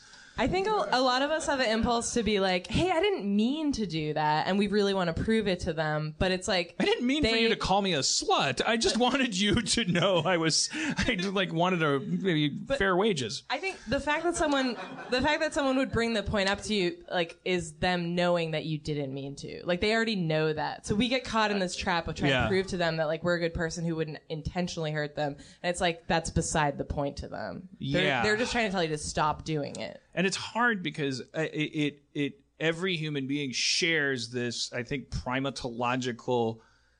There is a surf curl or a wind that gets in your sail. The moment when it's self-righteousness, or just not even self-righteousness, that sounds pejorative. Righteousness, when you truly are right. It's not fabricated. You are right. Like, that's when a lot of us break down. My heroes are the people that have changed me, are people who have been right and have taken mercy on me and been like, hey man, like you should know you're wrong and I'm right, but like that they like come in somehow lower. I don't know. I don't even know how they did it, but like I've had these experiences where I'm like, I would have just argued about this shit and like been this way if it weren't for this one person, this anonymous person on Twitter or in some flame war that was like, it's 9/11, everybody. Anyways, but yeah, it's a dangerous mechanism in all of us that I think when we feel correct, when we feel right, there's like a Newtonian law there that like puffs us up more, and then it creates this syndrome because when you feel wrong, you have a defensive reaction, and then when you feel right, you have an aggressive reaction. Maybe that's me describing men. I don't think so, though. I have a theory now that we've all been emotionally abused by probably our parents or someone along I like the way. that theory. And then our coping mechanism going forward is like it's either fight or flight. So in certain situations, we just become the abuser because we're like, I'm the right one here. You know, it's a way of taking control. I think in chaotic households, which should describe 100% of households, even if you think you lived in a beaver cleaver like household, I think you're a kid, so it's chaotic. I do think it's like you have these like tyrants who are going to say, because I said so, and they're going to be like, and I think the moments that dopamine spike us and evolve us are the moments we stand up to them and prove them wrong. I at least I should just speak for myself. I mean, that was my household. It was like, I didn't learn that the more I could roll over, the more freedom I got at all. Like my curfews got extended by fucking monologues. Like my posture improved like it was like all my leveling up had to do with like the moment I finally lost my shit and fucking like proved someone wrong, emulating the weapons they would use against me, which were like yelling and shaming and toxifying and all that stuff. And that's what we're all up against, is because our whole species is descended from one big dysfunctional family that was reproductively successful. Like we don't give ourselves enough credit biologically for being primates that grew up in God's crosshairs and yet beat the fuck out of giraffes and ants.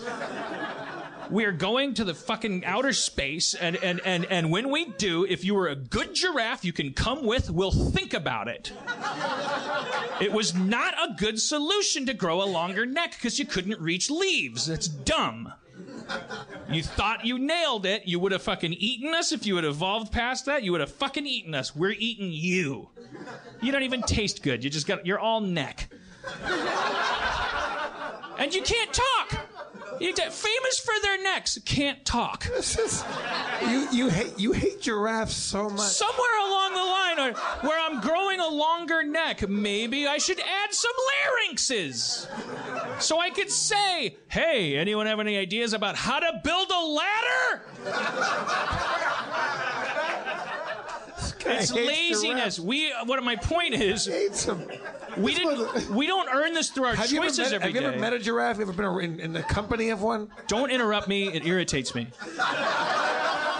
We didn't earn any of this, but it also is recognizable. So like as a species, we fucking we are the biggest success on the planet until you get to the part where we're so successful that the planet may then fail. But as individual human beings, then we don't. I had it. I fucking had it. I had the meaning of life right in my fucking hand. God damn it. I want my tail back if we're so successful. We lost tails because we got so big and fat because we were fucking nailing it. We used to be like squirrels. I mean, if you back us up all the way to assuming we all came from one amoeba, we represent the part of that amoeba's family that was like, peace. We're awesome. See? And all the other fucking amoeba siblings are like, no, I think I'll be an amoeba that grows a amoeba shirt. And we were like, I think I'll be a fucking monkey. And they're like, you think you're better than me now? I don't want the tail. Amoeba. I don't want the tail. I want that toe thumb where you can fucking grab onto shit with your foot. Yeah, and super strength. Yeah, fucking, yeah. Remember that shit? You can just fucking hang out upside down and be like, I'm fine like this. Oh, Fuck yeah, you. we had one. Here's what it doesn't protect you from. Your cousins becoming nuclear capable. Sorry, toe thumb. Why are those mutually exclusive? Why can't I be good at nuclear physics and also have a toe thumb? Turns out you can't. If we don't blow ourselves up, we may get to a point where we can upload our consciousness into a simulation of having toe thumbs. We're almost there. We're almost there. We just got a couple more little conniption fits to get through. God, I swear to God, I had a fucking point. I was gonna stitch the giraffe thing to a thing. It was gonna blow your mind. You're mad about giraffes because they got it wrong and they should have had a ladder? Yeah, and I know that. No, he's right about the ladder part. That part was great. No, what I was saying before that was I was harping about something, and I was like then I got off on this thing that I've said 1,000 times, but I was like, all right, so we should build a wall. We should build a wall. Did you see the photo of the guy that's the wall? All right, anyways, you're gonna want those giraffes on the wall when the wall happens, man. You're gonna need someone to fucking see what's going on the other side.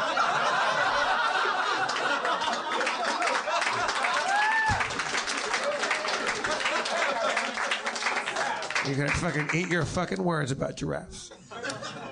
You remember Gladiator? They have a shot where you can see your giraffes being loaded into the Coliseum's loading dock, but they don't have the scene where people are killing giraffes, which is what they used to do because they were like, holy shit, look at these monsters with long necks. We should have 8 of them fight Doug.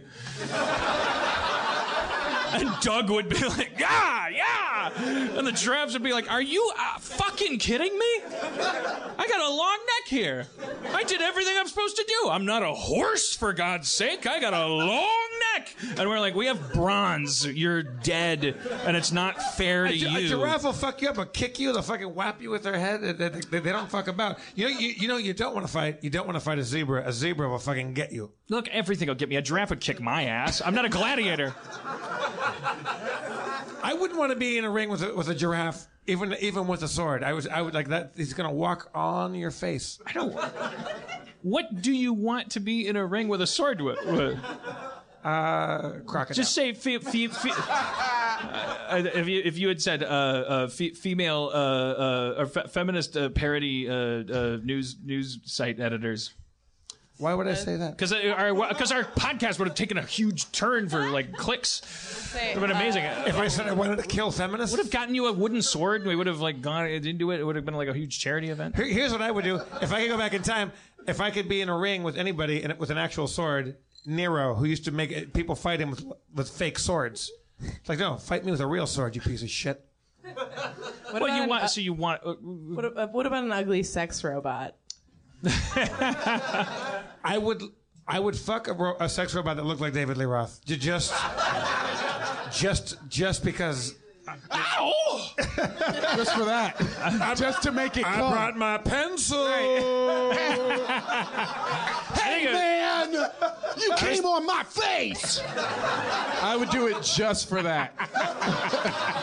If it was just like a soundboard, like a Waze thing, it was so, you had a Shaq one where it's like, why'd you come on my face? Ease the seat back. The Coliseum. My friend Matt Young thought the lyrics were, I can barely see the road, all the heat coming off it. Reach down between my legs, ease the seed bag. Oh, no. He thought it was ease the seed bag. So David Lee Roth is a farmer on a tractor in his mind.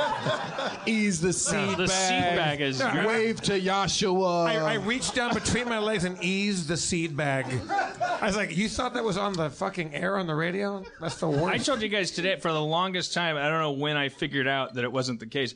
I thought the phrase blow your wad was exclusively sexual and was so grossed out that mainstream media would just use it, that like CNN would go like, oh, the Clinton campaign may have blown its wad on the thing. I'd be like, gross, what are you talking about? Jipe on a second, like what? And then I realized it's like, oh, it's like a wad of cash. Or I was like, how are people saying blow your wad all the time? So gross. It's like Pearl Jam, and you learn what Pearl Jam is, and you're like, gross, stop it. What are you, 8? I have to hear your name all the time. Wait, what Jam? the fuck?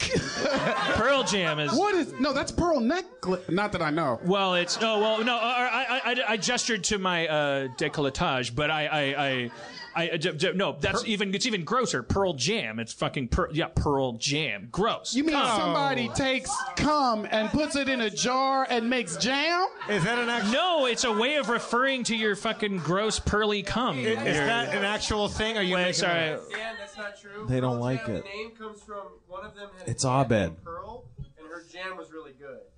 So it's Pearl Jam. Check this motherfucker for a suicide vest. Don't you never stand up at a comedy show like that. Check him for a vest. Is that Abed? Yeah, it's Oh, shit. I had to say that because Please don't kill us. All right, thank you, Abed. Thank you for saving Pearl Jam for You me thought- and everyone in this room. You thought Pearl Jam was a cum reference? I really... Maybe I projected that? Did I come up with a name for cum and like make it Pearl Jam's fault? I think you did. All right, I accept that. I mean, I was like, what the fuck do I not know about? yeah. You would never spread Pearl Jam on toast?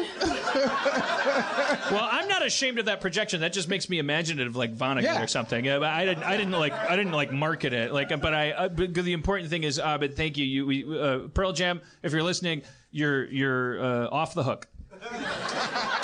That ant story to me sounds like something they just said in interviews in the 90s. What was the ant story? I wasn't even listening. All I heard was that I was that wrong. their Aunt Pearl made really good jam. Yeah. Oh. They made good jam, so they called it Pearl Jam.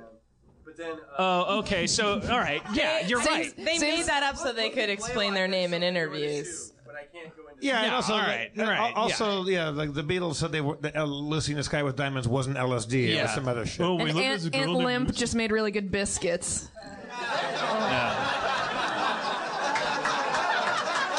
Wait, what does Limp Bizkit mean? Is that a reference to something sexual? What is Limp Bizkit? when you have a bunch of people that jerk off on a biscuit, and then one person can't jerk off to the limp biscuit. That's what that limp biscuit means. I don't understand I don't understand how the ordinary world in that Campbellian journey is a bunch of people jerking off on a biscuit, and then we had to make up a phrase for when that fails. Yeah. It seems like if everybody successfully jerked off on a biscuit, the biscuit would become limp. But you're saying that the guy that can't keep it up... The guy that can't jerk off is the winner. He's the limp biscuit. He's the winner? Yeah, because There are no winners. He's got to eat the biscuit. You know, go great in that biscuit. A little of my aunt's Pearl Jam. I always thought Limp Bizkit is the worst thing you can hear right before a dude punches you in the mouth. That's how you know you're about to get into a fight. No. When a white dude is like, Limp Bizkit! You're like, no!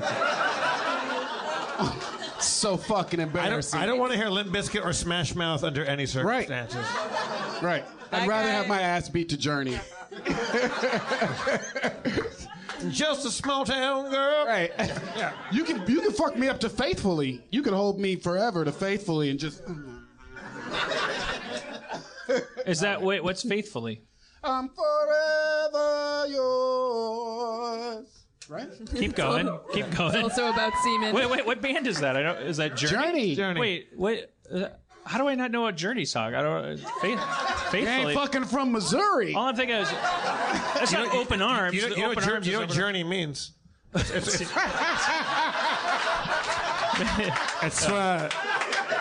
pretty sure it's when you poop on somebody's chest. Yeah. It all means come. What have we found out tonight? All of our favorite bands. Tori Amos means come. So are you guys? Forgive my ignorance, but are you guys here because you're awesome, or are you also maybe moving to Feral Audio with a podcast? Or? Yeah. All right. Yeah. You can check out our podcast, Mouth Time. Yeah, and if you're in town tomorrow, we have a show at the Comedy Store at 8 p.m. It's gonna be awesome. Yep. What's the podcast called? Mouth Time. Mouth Time. Yeah. That sounds more like Pearl Jam. Oh, it's definitely about semen. I mean, this is undeniably. What isn't? Which time we semen-based. stop denying everything is. It's time we stop denying everything is. I got to get my grammar right because otherwise I'll never become president. What's Mouth Time? What is Mouth Time about? What's the angle on Mouth Time? It was kind of inspired by a particular women's magazine podcast. So it's hosted by two of the editors of Reductress. In the world of Reductress. A parody of entertainment podcasts. Yeah. I love it. Killer pitch, I know. And you guys are already but how long have you been doing it? Almost a year. Okay, Yeah. and so but is it usually in studio, not with an audience?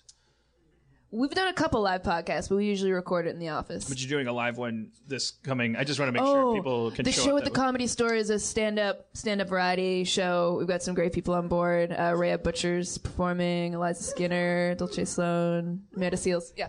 Okay. Yeah, that whole thing. Okay, so yeah, and I'm just making sure everybody has Yeah. the information they need to go there in case it's not sold out. So you'll be on Feral Audio after that, and that's easy enough to just look up. Yes. Well, let me see. Did you guys know that the H in ADD is they just added it and. Where is this members only jacket I heard so much about from the future? I think that kid left. Oh, did he split?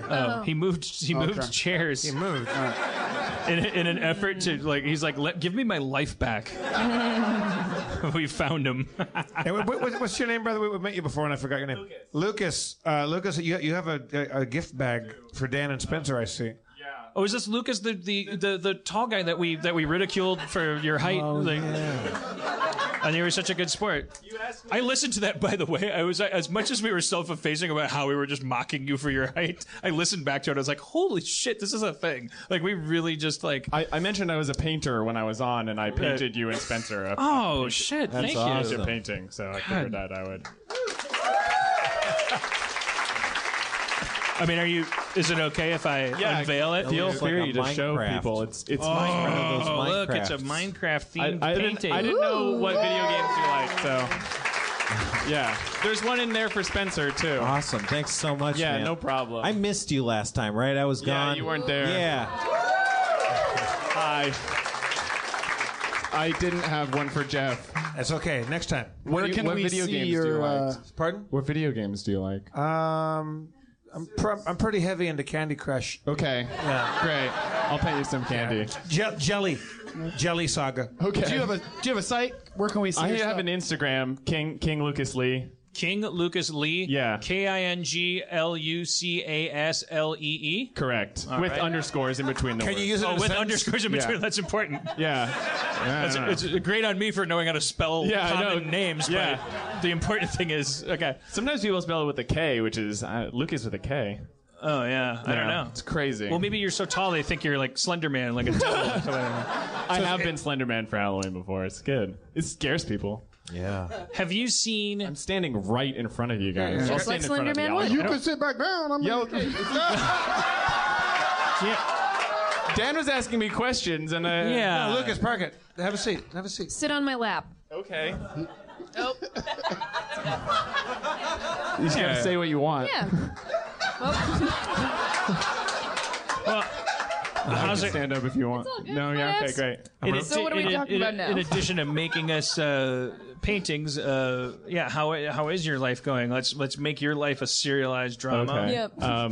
Well, Christmas ended, so I don't have a job anymore. Oh, because of the, of course, Santa's such a tall character. I was a Who at Universal Studios. Oh, right, So for Grinchmas. Oh, really? And they just kick you in the street? Yeah, they're just like get out. Now, Yeah. I used to work there. Like, this Yeah. is, I'm not. I don't want to be heightist, but you would be a perfect Frankenstein there because, I'm too tall. You're too tall for Frankenstein? Because he wears platform shoes, so so he you'd be- is the same height as me. But you'd be 11 feet tall. Yeah, then. exactly. 'Cause I got to, It becomes an FAA issue. Yeah. I got to be Frankenstein there once, and it was the best gig in the world because you get to wear a suit and a mask, and nobody knows who you are. Yeah. and nobody fucks with you because you're horrifying. But yeah, you would be No one fucks with me anyway Yeah. because I'm horrifying. exactly. I'm 6'9". You're not horrifying, but you don't. You're not like scary. No, Right. you're like Stephen Merchant. Yeah, you called me Steven Merchant last episode. Yeah, I mean, well, there you go. That's what everyone's calling you in their head then. Yeah. If I don't have my finger on the pulse of the people, I don't know who does. Well, Right now, you're giving Reductress the best lap dance of their life. yeah, I know, right? It's so still. I'm sorry. Yeah. Oh no, you're very thin. I feel nothing. Yeah. Yeah. I wouldn't like smell bad. I'm just like. Not at all. All right. Well, I Thank you. guess I'll sit All down. right, Lucas, I'll sit down. All right, Get off our guest. Yeah, Lucas, everybody.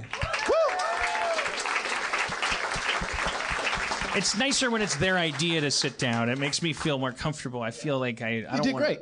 Thank you. You have great company. All right. When people come over, you're always so nice. What have you been up to, Brandon? Man, I got these bootlegs of this podcast on Feral. So if you guys want to get that shit, then I'm selling that after this show. Are you doing Lucha Vavoom coming up for? I'm not doing Lucha Vavoom. I wish I was, but please go check out Lucha Vavoom. It's fucking LA's greatest gift to itself. You got to see Brandon does a character. Was there a name for the character? I said he was Father Greasy Dick, which is a real fucking Catholic name in St. Louis. You live in Greasy Dick Hall. You from St. Louis? Why are you nodding at me, man? Oh, because There's not a real Greasy Dick Hall. There's a real Greasy Dick Hall in St. Louis, of all places. And it's a Catholic parish or no? It's a Catholic university called St. Louis University. Greasy Dick Hall. Greasy Dick Hall. How do you spell that? GREISDICH, maybe something like that, or BRANDON. Never ask me what I'm up to. The real truth is looking for a cheap vape. I'm not going to accept that as the answer. Oh shit! Yeah. Okay. Oh no. Okay. It's getting. It's about that time that I'm getting nervous that we don't have an ending. So I'll literally change the pitch of my voice. That's awesome. Why do I allow myself to take on a slight urban patois as long as it's being filtered through a bass enhancing device? I want to call myself out on that. Do you have any? Do any white people have white friends that when they talk to any black person, like they uncontrollably affect a little slight, like kind of like urban, like What you talking about? like. Hey. And it doesn't matter who they are. Like it doesn't matter what. Like they just like. You're friends with Steven Seagal? And I have such social anxiety. I'm like, oh my God, what are you doing? Stop! What are you doing? We love it. Everybody should do it. No, really. It's a natural thing that every person does. Whether you're speaking to a person who has an accent, Mimicry, it's kind natural. of. Yeah, it's the way you say, "I'm hearing you. I agree with you. I want to be on good terms with you." Because if you start to hard R me when I'm like chilling with you, then I'm like, how come you ain't being cool, officer? We were talking about blunts and shit, and you never were like, yeah. You were always like, yes. That's not. So I think it's a good thing. Maybe I think it's you trying to reach out. Yeah, in your own. That agreement is how we learn language. It's how we mimic each other because it's how we socially agree with each other. Well, here's what I try to do when I talk to African Americans.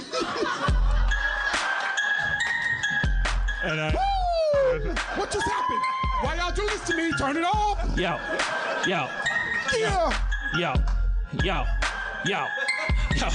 I try to be myself. I don't try to be someone else. I try to be myself. Try to be someone else. Yo, my name is. Who is that? Who is that? Yeah. Who is that? It's me. It's me. It's just me. You may be black. I just talk like this. You may be brown. I just talk like this. You may be a woman and I talk like this. But I'm not changing for you. I'm just showing you all I can do. Like break your body down to the break of dawn. Who that? On the front lawn. I'm gonna fuck your booty all night long. Gonna wash your car with my dawn. It's so soft like a chamois. Go to South Miami. Fuck your Grammy. I win a Grammy for your mammy. Fuck your mommy on my chamois dick. Take it, Brandon. Chamois dick. Super thick. Wash your windows. Dry them quick. The chamois don't fuck around. Chamois where? Chamois town. Jeff Davis, run up in this motherfucker, Jeff Davis, and save us. Yo, chamois dick's in the house.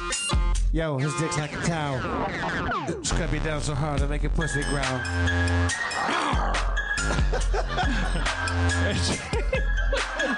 Make that pussy growl. Yo, chamois dick. Yo, his dick is soft, smooth, like a cloth. What? He'll invade your pussy like you a Roman. His dick's a Visigoth. What? Yeah. I'll take you back to 300 BC, motherfuckers. 300 BC is the year I invented. That's right. What? Chamois dick! Right. Good job, yeah.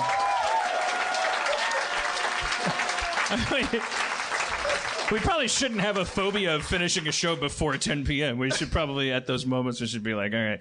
Sorry, ladies, about that last, I don't know if it occurred to me if you'd never heard the show before, you'd be like, are they doing this to, like, goad us? I was ready. We were here We for didn't it. give Sarah and Beth a chance to freestyle. You guys, you want to jump in on some of this shit? Yes! Mandatory! It's war mandatory. Beth is hungry for it. Dustin, put a beat on before you get peed on. Y'all heard of salt and pepper. This is turmeric and ginger. Yeah. I'm so spicy. I wish he'd clean me up with his dick. His chamois dick. Lay it on thick. Clean me up. Chamois dick. Ooh. Chamois dick. It's like I'm spicy, more like I'm very, very nicey because I come in and shake your mom's hand, but it's got semen all over it because God knows what I've been doing. Chamois dick. Soft enough to wash a car. Soft enough to be wherever you are. I want your body. I want it for breakfast and lunch. I want it. Sorry to interrupt. You were saying?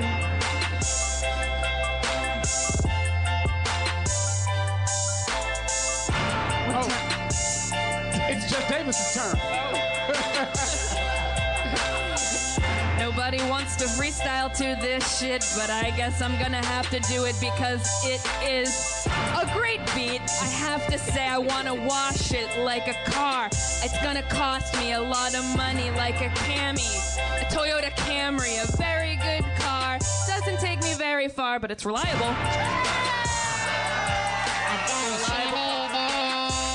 Yes! Reductress. MC Reductress. Yo, sometimes when I make love, I need that chamois. I need someone to wipe down my dick after I drop my pearl jammy. Yo, girl, can I get in your Camry? I'm reliable. I got it. Also, my Blue Book rating is pretty high. My resale value is pretty good. Lease to own. I'm a Tesla, the sex robot of cars. Wipe me down with your judgmental chamois dick. Chamois dick. Yeah, I'm gonna put a big lamb condom over your Tesla, cause that's the only way that I'll get you pregnant. Oh, God. Cause they're bad condoms. You shouldn't use those, guys. What should we use? I didn't. It was the thing over the Tesla. The thing over the Tesla. Yeah. It's complicated. I don't have a car, but when I get one, I'm not gonna put a tarp on it because it's like a shoe. You're supposed to stomp in it. You're supposed to collect mud and dirt because if you're worth a car, that's what a car is worth. I'm gonna get a BMW, drive it in your booty. It's gonna make you real moody if you're given to hysteria. But I don't care, yeah, cause I'm misogynist and I got a car. I'm a misogynist car owner. I got a boner, and my car is my boner. I'm an owner of a boner. Yo, Humvee. So heavy, heavier than my dick. Yo. My name is MC Misshapen Dick. I had a mangled dick in an ice pick accident. I got my dick mangled hard. I worked for 10 years in a prison yard, trying to get my dick back into shape. I go outside and I'm treated like a grape. My wrath is given a bath. Starting over with that thought, I have a misshapen dick. It hurts my feelings. I'm afraid to show it to women. So when I go swimming, I'm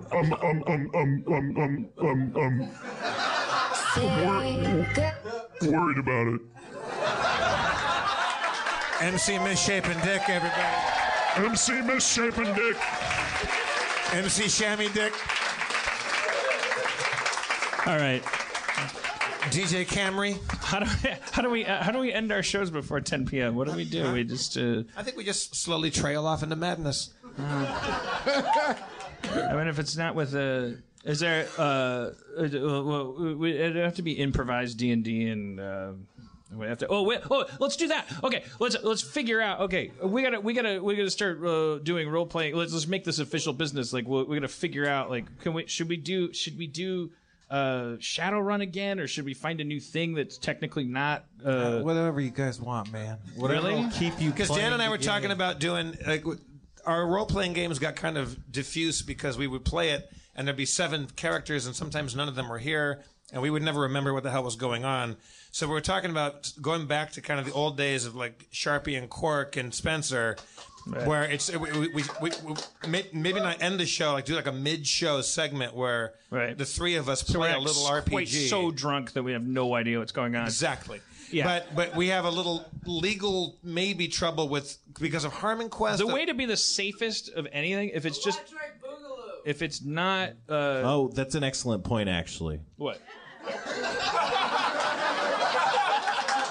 Electric Boogaloo? Yeah. One of the breakdancers from Beat Street? Oh yeah, he's being sarcastic. Weird to yell that out, but also don't want to say weird because weird could have positive connotations. Like dumb to yell that out.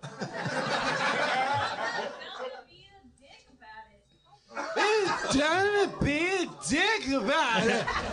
I mean, that cadence says only one thing. Boxed wine. Yeah. Somebody please take her box of wine away from her. I mean, I would say... I am here to vote! Say dumb to yell that out, but weird to defend it, which is a positive thing. I defend her defending it. I think the person that yelled it out was dumb, and then I think she's kind of Joan of Arc for going like, "Fuck it, he deserves to live." I'm like, yeah, she's right. I don't think they're even sitting next to each other. I hope Electric Boogaloo and Wine Box Lady get it on tonight. But I hope that she keeps talking to him that way. You don't have the to entire be. time. You can take me home with you. We should get each other's number. And he comes home every night from a day of frustration. He's like, I just keep yelling out Electric Boogaloo, and no one gets me. And she's like, You don't have to be. Yeah. You deserve to yell it out. And he's like, I love you. And she's like, let's get something beyond bath salts. I don't want to just eat the face. I want to eat the soul. Let's bring Florida to Los Angeles. That's why we moved here. You're the one that said shabby dick. Brandon, you're our favorite.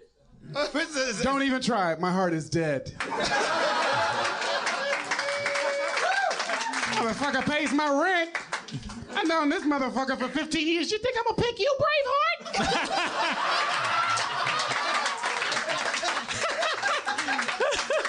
They try to pick on the black dude. You're our favorite.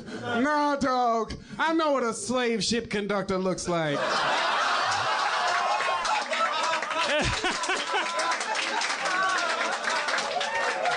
You're our favorite. Get on board. Love. That shit backfired. Exciting That shit and new. Motherfucker got gutsy, but it backfired. I'm like the Brad Pitt, right? Like in that metaphor. Like I come with my beard and I'm like helping you build shit, and I'm like, I don't get it. Explain slavery to me. I don't get it. We gotta get you out of here. No, you would certainly be the slave owner. It's not true. Although I do feel like my mom. I remember my mom. You have two assistants. When we were just because I take to ownership well doesn't mean that I'm like that's different. But I do feel like there was a constant thing when I was growing up in Milwaukee where there were people that would call our house, like cold calling to round up family reunions, and there would always be this awkward moment where the person calling would be like, yes, the Harmon family is getting together in the park, and my mom would be like, okay, well, where should we go? and he'd be like, well, we're meeting by the water fountain, and forgive me for asking, but are you white? And my mom would go, yes, we are. And he'd go, well, we aren't. And then my mom would get off the phone and go, I think someone in our family owns slaves. Nah, we should go to that nice black family's party. They did that phone call disinvited us. The guy was like he would be like, you're not invited. That is not fucking true. No, you black people, you're exclusionary. My fucking last name is Johnson. We party with everybody. Good God. The black Swedes. If somebody fucking says Johnson, I shows up for the free food. I'm not stupid. You should have fucking shown up. These motherfuckers be like, we're the richest Harmons and we have the greatest restaurants, but that white family won't show up to our barbecue. Well, we should have gone. I didn't have a say in that family. I would have gone. You could have done something, Dan. I should have. I'm admitting to my mistakes. You said you made monologues that made change. You could have stood up for yourself. I should have made one of my monologues, let's go party with black people. I didn't do it. Well, it's not too late. Bring out Reginald Harmon.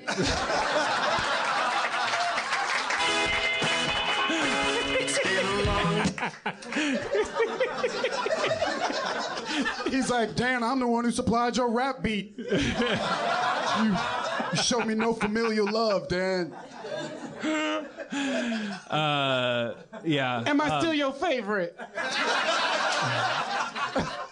Nope, not no more, because I got your ass. You don't like me no more, do you?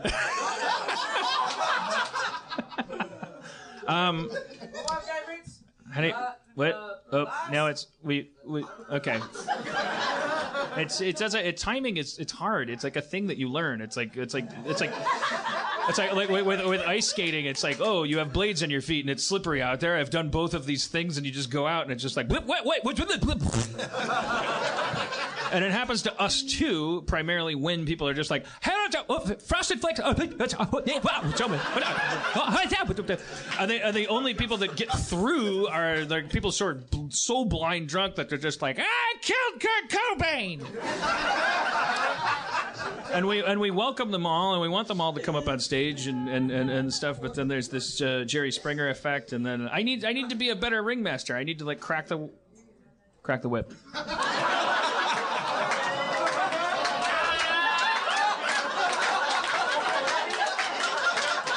Like a ringmaster. Ringmaster. Jeff was right. Jeff was right. He thinks he's the Brad Pitt in that movie. I'm one mustache away, man. I'd be like, thank you kindly. Oh, hey, this 2x4. Don't you think you should just be hanging out? I don't get it. Sure thing, ringmaster. You know what? I'm going to talk to a guy who's going to talk to a guy. I think I can get you signed with an agency to get you out of this southern area. I'm from Sweden. I don't know what's going on. I just produced the movie, and it was just like this magical white man. Why am I throwing Brad Pitt under the bus? He tried to do a good thing. You throw your crowd under the bus. Oh. I didn't hear it, but ooh. I didn't hear. I didn't. What? You don't have to be a dick about it. All right. Well, so what kind of weird Muppet show is happening in the back row right now? It could be brought to you by Franzia. Yeah. The French. I don't even understand the inside jokes of the people that are mocking the drunk lady. He was doing a boxed wine. That's boxed wine, Franzia. Yeah. Brought to you by Franzia. All right. That was that's where we loosen the reins enough for the hoi polloi to ooze in and teach us that there's a reason why some of us are elitist, and that's why now we bring it back around. That's why Sarah and Beth are so lucky that you guys do your show in the confines of a studio, where you don't have to deal with everything. Oh yeah, we hate people. Have you guys ever done when you do your live show? Do you ever how loose is the grip on people like chiming in, and do you guys like what are your feelings there? What's your philosophy? People haven't chimed in at all, actually. Yeah. I don't know. I mean, like, our hosts are nuts, so they kind of just like occupy the space, and there really isn't a lot of room for people to get in there. We create our own crazy. Yeah, yeah. It's our own particular brand. Yeah. It was just verified from one of our producers, Kevin, that the woman that I jokingly said I did not know this. I said she was drinking boxed wine. Apparently, not only is that true, she's taken the bag out of the box and just drinking it out of the Mylar bag, like a fucking. She's doing it right. Like Daniel Boone, like a bagpipe. She's Good playing for you, Danny girl. Boy. Get it. I didn't know I was right about boxed wine. I thought I was just being an asshole, and it turns out I was morally safer. I was fucking. All right, how do we end the show? How do we end a show? How does anyone ever end a show? I've never learned. How about one of your Andy Rooney moments where you just break it down? You kind of. All right, give me a thing that I should decry. Box wine. Why is wine always coming in boxes? No one knows who Andy Rooney is. Thank you, son. Thank you. Do your Rachel Maddow. Give us a Rachel Maddow, Keith Olbermann fucking like breakdown. How do we feel about Keith Olbermann? Does anybody? Because I feel like he's not as popular as he should be. Like I love that he's like sitting in a basement, just like fucking calling out, and just going like, "Holy shit!" Does he hit his wife or something? Like what? Why is it that everyone's not like Keith Olbermann is my jam? What is it like? I'm never gonna forgive you for sports. Is that what? Really? No. He was a sportscaster for a little while. Yeah. So what? Like nerds don't appreciate that shit. But he defected. He defected. That's why That's part of why That's not cool.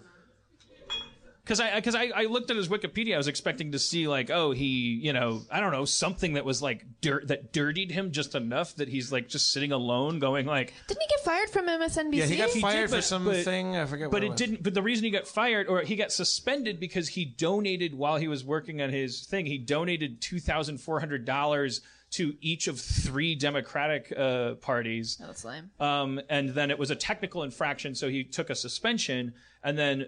After the suspension, they just didn't renegotiate his contract, and nobody really knows. This is all at Wikipedia. I went there to going like, I fully expected to hear that he like hit a kid with his car. Oh, okay. So his major failure is that he's not an intelligent lesbian. I think that's really what he's lacking. What do you mean by that? You're just saying like he lost to Rachel Maddow. You're saying he's lost to Rachel Maddow. There can only be one true. And Rachel Maddow is doing he just didn't like. But her brand is strong. She just does like awesome stand up. Like her whole show is she slays. She looks at the camera and just does like extended stand up bits. I adore her. I have room in my life for both of them. I'm not bragging when I say that. I just I didn't see them as like, I have to watch one or the other. Like and he looks like Sam the Eagle. So I would think that he would have like a hardcore demographic that would be like, I'm ashamed enough of my straight white male like alpha beta-ness that I want to be ashamed of it, but at the same time he's just like this, like he cuts that silhouette, and so it's like you have permission to like him because he's going like, I don't know, he's like, I love Keith Olbermann, which is like he's like sitting in a basement somewhere like doing webisodes for GQ, and he just like does these webisodes, and he's just like fucking like just like this hyper verbose, like hyperbolic, like he's like the sky is falling, and he ends every podcast by going resist, and he holds up like a Spock sign, and it's like peace, and he's like, and his Twitter avatar is him wrapped in a flag like Daniel Day-Lewis in Gangs of New York, and like it's like he's like lost his mind, but in a good way, because in a mad world only the mad are sane. Like I just fucking want to marry him. Do you like him? He should do a show with Sam the Eagle, I think. You don't. Why don't you like Keith Olbermann? I think he comes off as kind of a blowhard, maybe. That's my guess. I only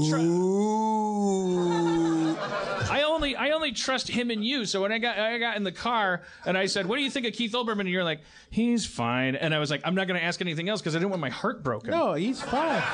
Because if you told me he was, I would be like, "Now what do I do? I wouldn't know what to do." Can we talk about heartbreak? I went and had Thai food across the street at Toy before the show with my girlfriend. This is my fortune. We've talked about how fortune cookies like drop the ball. Yeah. You want to fucking be really bummed out? That's because your fortune is your shit fat. Here, pass this down to Dan. Dan, read this out loud. I got two fortunes in a row that were blank, and that is existentially terrifying. That's badass. This was my fortune in my fortune. Are you fucking kidding? This is my fortune in my fortune cookie, and I wanted to punch Confucius in the dick. This is some fucking CBS bullshit.